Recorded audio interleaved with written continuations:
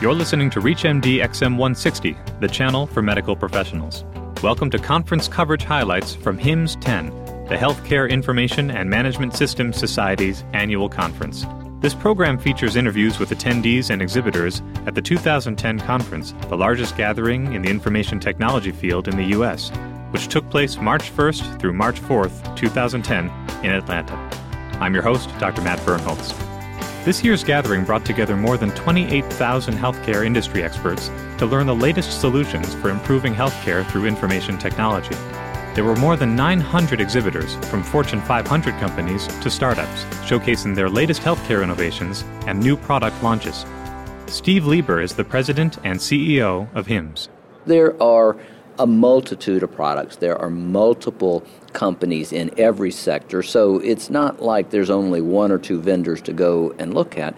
And there are differences among them all in terms of the features and functionalities that they have, the degree of interoperability that they have with other vendors. One of the things that we have on the floor is our interoperability showcase, where we actually are demonstrating how competitors' products do relate to one another and do have interoperability. So it's a great opportunity for people not to just simply trust the word of the vendor that my product is interoperable with another vendors, but actually go and see it. So that's what you're seeing on the floor, is a lot of activity, and it's not just hype, because the physicians and other healthcare professionals that are here are going to be buying technology. They do see the opportunities to improve their practice, as well as take advantage of this opportunity to upgrade their practices with this federal funding. Lieber says the scramble to adopt technology is motivated by a unique change in federal priorities.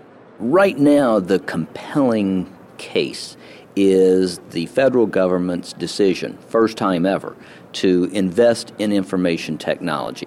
Congress approved the bill last winter.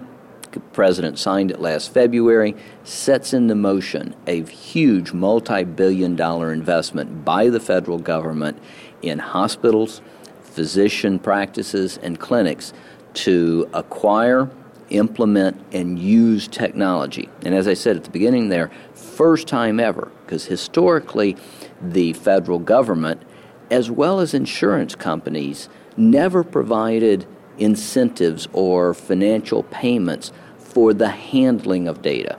They pay for procedures, they pay for diagnostics, but nobody ever paid for collecting and handling the patient information. You always had to cover those costs from something else. Now we've got the new incentive funding coming through the Medicare and Medicaid programs. Huge motivation now for physicians, clinics, and hospitals to look at their current state of affairs, recognize what's required of them, and get moving down a path of IT adoption and use so they qualify for those payments. Kaiser Permanente recently completed deployment of the largest civilian health record system in America, connecting 8.6 million people with their physicians, nurses, pharmacists, and labs. Dr. John Madison is the Chief Medical Information Officer for Kaiser Permanente's Southern California region. He says there is no doubt implementation can be disruptive, but the benefits are incalculable. With our most recent deployment of Health Connect across the whole system, that was actually the 7th deployment of a health record that I personally participated in. As an institution, we have implemented many electronic health records over the years in multiple regions of Kaiser Permanente. So there's a great deal of understanding and appreciation.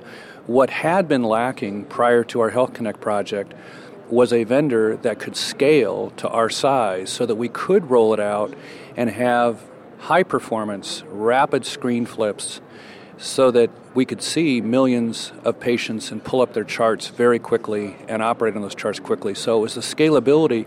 The biggest challenge for us was around technical scalability.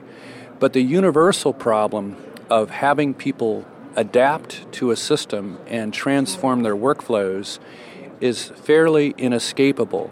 And so what we did with the experience that we already had was advise everyone that there was going to be a period of adjustment, that it was going to be fairly disruptive. This is a disruptive technology, and that some people would be quite satisfied and feeling that they were more effective and efficient in patient care a couple of weeks after the initial deployment. Some people would take a couple of months, and some people would take a couple of years. And what we found is there were very few people, but there were clearly some who went from paper to full electronic, and in a matter of weeks felt that they were practicing better medicine than they had before the system was implemented.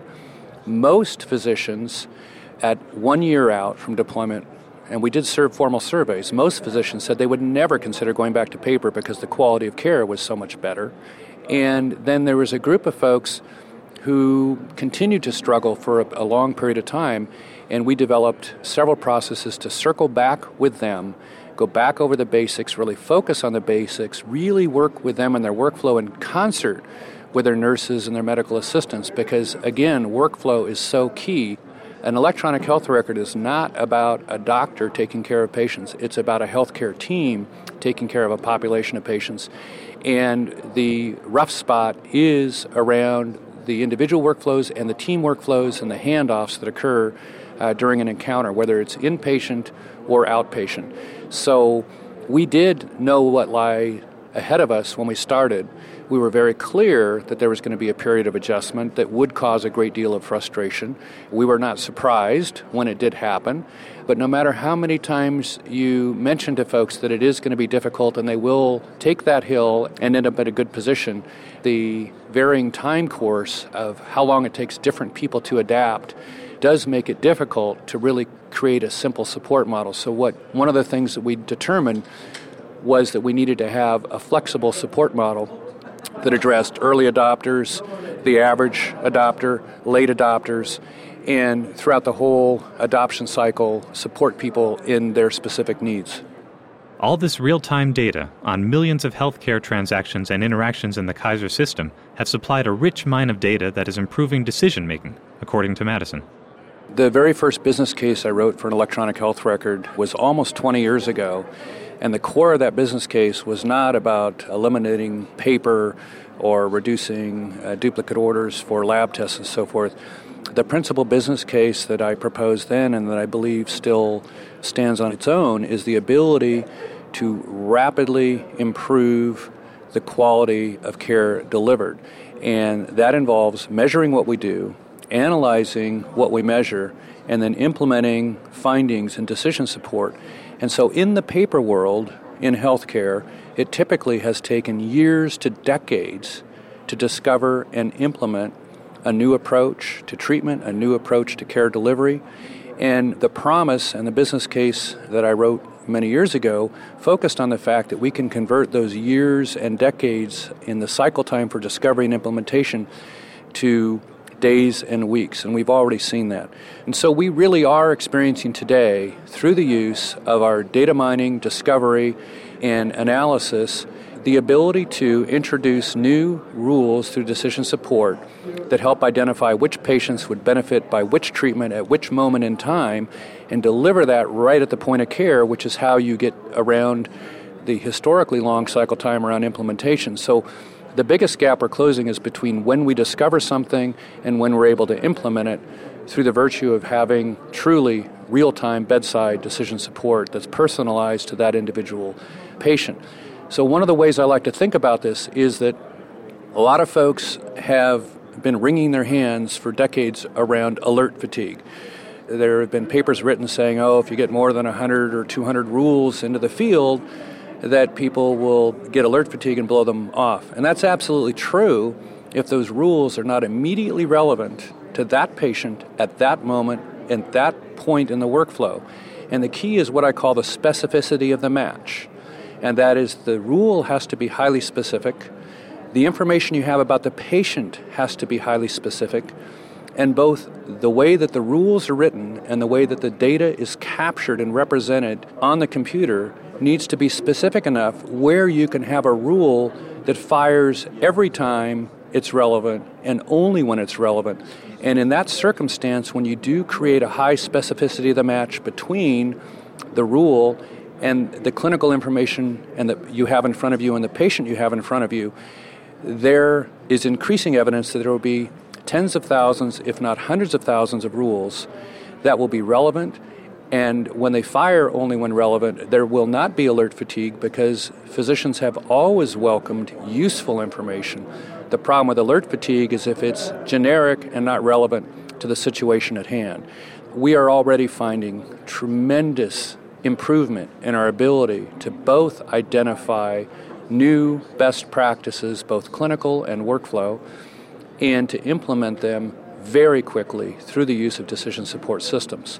We are not where we want to be. There's a new generation of decision support engines that's emerging now that is standards-based, that uses SNOMED as the terminology tool and uses the clinical document architecture to provide context. And those are a bit on the technical side, but fundamentally what they do is they allow the clinical context of an individual patient to be so machine-readable that the computer can figure out quickly when a particular rule is relevant to a particular situation, and it doesn't take a clinician having to read 20 rules to find one that actually applies. If you're just tuning in, you're listening to conference coverage highlights from HIMSS 10 on ReachMD XM160. One perspective on how patients can take control of their own healthcare is offered by Steve Alward, General Manager for Health and Life Sciences at Microsoft. We just announced here at the HIMSS conference, your audience could probably hear the din in the background. We're here with about 30,000 people here in Atlanta. We announced a solution called Health Vault Community Connect, which enables information to be downloaded directly from inpatient systems into a Health Vault account. So this is our solution, our platform for a personalized health record. Once that data is in that personalized health record, think certainly of test results, of order information, of anything that really comes down to the patient level that would need to be shared with other caregivers. That can all be brought into an account which I then as the consumer can manage that. What we're seeing is the opportunity for us in healthcare is not simply to automate healthcare. This isn't about technology. It's how data gets put in the hands of patients so that they can be empowered to improve their own health. Clearly, we need the physician community to be able to help that drive us and direct it. But at the end of the day, the only person that's responsible for my health is me, and I need to get my information to other people that can help me improve my health, whether I have a chronic disease like diabetes as an example, or I'm simply trying to improve my health and lose weight. So that's one of the introductions that we had here was with the Health Vault Community Connect component. Another thing that we're doing, again, around our Health Vault platform from a consumer standpoint is, made me think about it when we talked about chronic diseases a second ago, is that many devices, medical home devices, have the capability to automatically upload the information from a glucometer, a blood pressure cuff, a pulse oximeter, those types of devices that patients are using to manage their health at home. And rather than having to transcribe that and manually enter it into a system, that data can go electronically into their own account and then share that again with physicians or others that may need to see that over time. I know the perfect example is oftentimes I go into my physician's office, I get my blood pressure done. My blood pressure is always higher when I'm in the doctor's office than when I'm at home. But if I have the opportunity to manage that with my own cuff at home and show results over time, we'll get more meaningful and realistic results. And again, I can share that with my physician and say, just yesterday my blood pressure was 120/70, but today it's 140/90. I guess I'm stressed out about going to the doctor. I don't know. But that type of information is just invaluable for the patient to have at their own disposal. And the patient, says Dr. Michael Miro, the chair of the Health Informatics Committee for the American College of Cardiology, is going to help push reluctant doctors into adoption. Most patients that are technologically literate go into a physician's office and are just aghast at the lack of technology with regards to medical knowledge and record management. The movement really is a more patient-centric system. The goal is to have a very significant degree of patient integration and engagement so that patients will have their medical records electronically stored on their own personal health record, and there'll be a bi-directional exchange of information between the patient and the doctor. The patients are going to demand more engagement with their records and want to have electronic access.